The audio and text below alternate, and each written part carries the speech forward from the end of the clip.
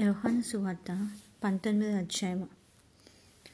అప్పుడు పిలాతు యేసును పట్టుకొని ఆయనను కొరడాలతో కొట్టించెను. సైనికులు ముండ్లతో కిరీటము నల్లి ఆయన తల మీద పెట్టి ఊదారంగు వస్త్రము ఆయనకు తొడిగించి ఆయన యొద్దకు వచ్చి, యూదుల రాజా శుభమని చెప్పి ఆయనను అరచేతులతో కొట్టిరి.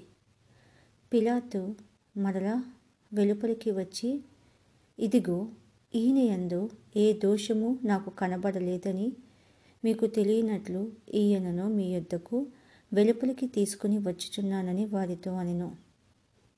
ఆ ముండ్ల కిరీటమును ఊదారంగు వస్త్రమును ధరించిన వాడే యేసు వెలుపలికి రాగా, పిలాతు, ఇదిగో ఈ మనుష్యుడు అని వారితో చెప్పెను. ప్రధాన యాజకులను బంట్రోతులను ఆయనను చూచి, సిలువ వేయుము, సిలువ వేయుము అని కేకలు వేయగా, పిలాతు, ఆయన యందు ఏ దోషమును నాకు కనబడలేదు గనుక మీరే ఆయనను తీసుకుని పోయి సిలువ వేయుడని వారితో చెప్పెను.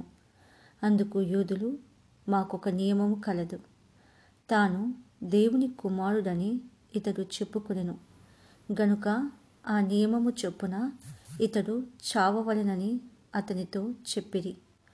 పిలాతు ఆ మాట విని మరి ఎక్కువగా భయపడి తిరిగి అధికార మందిరంలో ప్రవేశించి, నీవెక్కడ నుండి వచ్చితివని యేసును అడిగెను.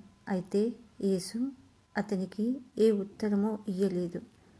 గనుక పిలాతు, నాతో మాట్లాడవా? నిన్ను విడుదల చేయుటకు నాకు అధికారము కలదనియు, నిన్ను సిలువ వేయుటకు నాకు అధికారము కలదనియు నీవెరుగవా అని ఆయనతో అనెను. అందుకు యేసు, పైనుండి నీకు ఇయ్యబడి ఉంటేనే తప్ప నా మీద నీకు ఏ అధికారము ఉండదు. అందుచేత నన్ను నీకు అప్పగించిన వానికి ఎక్కువ పాపము కలదనెను. ఈ మాటను బట్టి పిలాతు ఆయనను విడుదల చేయుటకు యత్నము చేసెను గాని, యూదులు, నీవతని విడుదల చేసితివా? కైసరునకు స్నేహితుడు కావు. తాను రాజునని చెప్పుకుని ప్రతివాడును కైసరునకు విరోధముగా మాట్లాడుచున్నవాడే అని కేకలు వేసిరి. పిలాతు ఈ మాటలు విని యేసును బయటికి తీసుకుని వచ్చి, రాళ్ళు పరిచిన స్థలమందు న్యాయపీఠం మీద కూర్చుండెను. హెబ్రీ భాషలో ఆ స్థలమునకు గర్బతా అని పేరు. ఆ దినము పస్కను సిద్ధపరచు దినము. అప్పుడు ఉదయము 6 గంటలు కావచ్చెను. అతడు, ఇదిగో మీ రాజు అని యూదులతో చెప్పగా, అందుకు వారు, ఇతనిని సంహరించుము, సంహరించుము, సిలువ వేయుము అని కేకలు వేసిరి. పిలాతు, మీ రాజును సిలువ వేయుదునా అని వారిని అడుగగా, ప్రధాన యాజకులు, కైసరు తప్ప మాకు వేరొక రాజు లేడనిరి. అప్పుడు సిలువ వేయబడుటకై అతడు ఆయనను వారికి అప్పగించెను. వారు యేసుని తీసుకుని పోయి ఆయన తన సిలువ మోసుకొని కపాల స్థలమని చోటికి వెళ్ళెను. హెబ్రీ భాషలో దానికి గొల్గొతా అని పేరు. అక్కడ ఈ వైపున ఒకనిని, ఆ వైపున ఒకనిని, మధ్యను యేసును ఉంచి ఆయనతో కూడా 2 సిలువ వేసిరి. మరియు పిలాతు, యూదుల రాజైన నజరేయుడగు యేసు అని పై విలాసము వ్రాయించి సిలువ మీద పెట్టించెను. యేసు సిలువ వేయబడిన స్థలము పట్టణమునకు సమీపమై ఉండెను. అది హెబ్రీ, గ్రీకు, రోమా భాషలో వ్రాయబడెను గనుక యూదులలో అనేకులు దానిని చదివిరి. నేను యూదుల రాజునని వారు చెప్పినట్లు వ్రాయము గాని యూదుల రాజు అని వ్రాయవద్దని యూదుల ప్రధాన యాజకులు పిలాతుతో చెప్పగా, పిలాతు, నేను రాసినదేమో రాసితిననెను. సైనికులు యేసును సిలువ వేసిన తర్వాత ఆయన వస్త్రములు తీసుకుని ఒక్కొక్క సైనికునికి ఒక్కొక్క భాగం వచ్చినట్లుగా వాటిని 4 భాగములు చేసిరి. ఆయన అంగీని కూడా తీసుకుని, ఆ అంగీ కుట్టులేక పైనుండి యావత్తును నేయబడినది గనుక వారు దానిని చింపక, అది ఎవరికి వచ్చునో అని దానికోసము చీట్లు వేయుదుమని ఒకనితో నొకడు చెప్పుకొనిరి.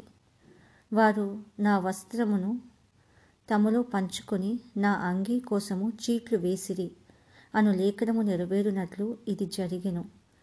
ఇందుకై సైనికులు ఇలాగు చేసిరి.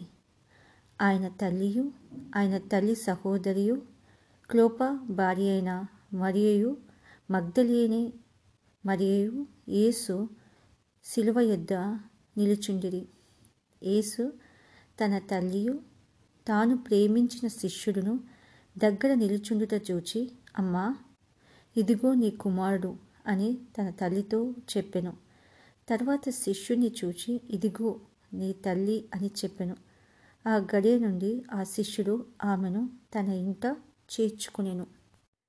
అటు తర్వాత సమస్తమును అప్పటికి సమాప్తమైనదని యేసు ఎరిగి, లేఖనము నెరవేరునట్లు నేను దప్పిగొనుచున్నానెను. చిరకతో నిండియున్న యొక్క పాత్ర అక్కడ పెట్టి ఉండెను గనుక వారు ఒక స్పంజి చిరకతో నింపి ఇస్సోపు పుడకకు తగిలించి ఆయన నోటికి అందించిరి. యేసు ఆ చిరక పుచ్చుకొని సమాప్తమైనదని చెప్పి తల వంచి ఆత్మను అప్పగించెను. ఆ దినము సిద్ధపరచు దినము, మరుసటి విశ్రాంతి దినము మహాదినము గనుక ఆ దేహము విశ్రాంతి దినమున శిలువ మీద ఉండకుండునట్లు వారి కాళ్ళు విరగగొట్టించి వారిని తీసివేయించమని యూదులు పిలాతును అడిగిరి. కాబట్టి సైనికులు వచ్చి ఆయనతో కూడా శిలువ వేయబడిన మొదటివాని కాళ్ళను రెండోవాని కాళ్ళను విరగగొట్టిరి. వారు యేసునొద్దకు వచ్చి అంతకు ముందే ఆయన మృతి పొంది ఉండుట చూచి ఆయన కాళ్ళు విరగగొట్టలేదు కానీ సైనికుల్లో ఒకడు ఈటెతో ఆయన ప్రక్కను పొడిచెను. వెంటనే రక్తమును నీళ్లును కారెను. ఇది చూచిన వాడు సాక్ష్యమిచ్చుచున్నాడు.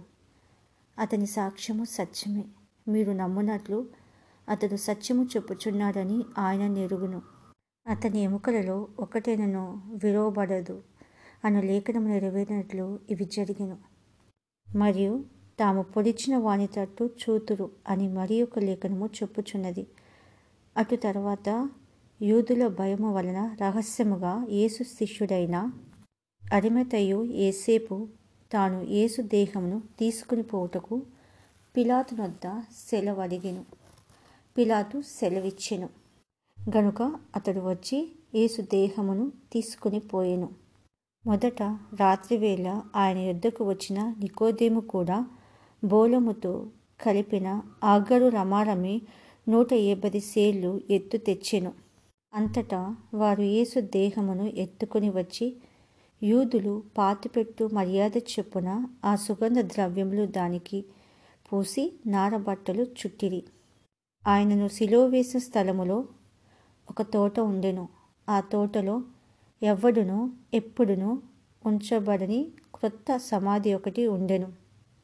ఆ సమాధి సమీపములో ఉండెను గనుక ఆ దినము యూదులు సిద్ధపరచు దినమైనందున వారు అందులో యేసును పెట్టిరి.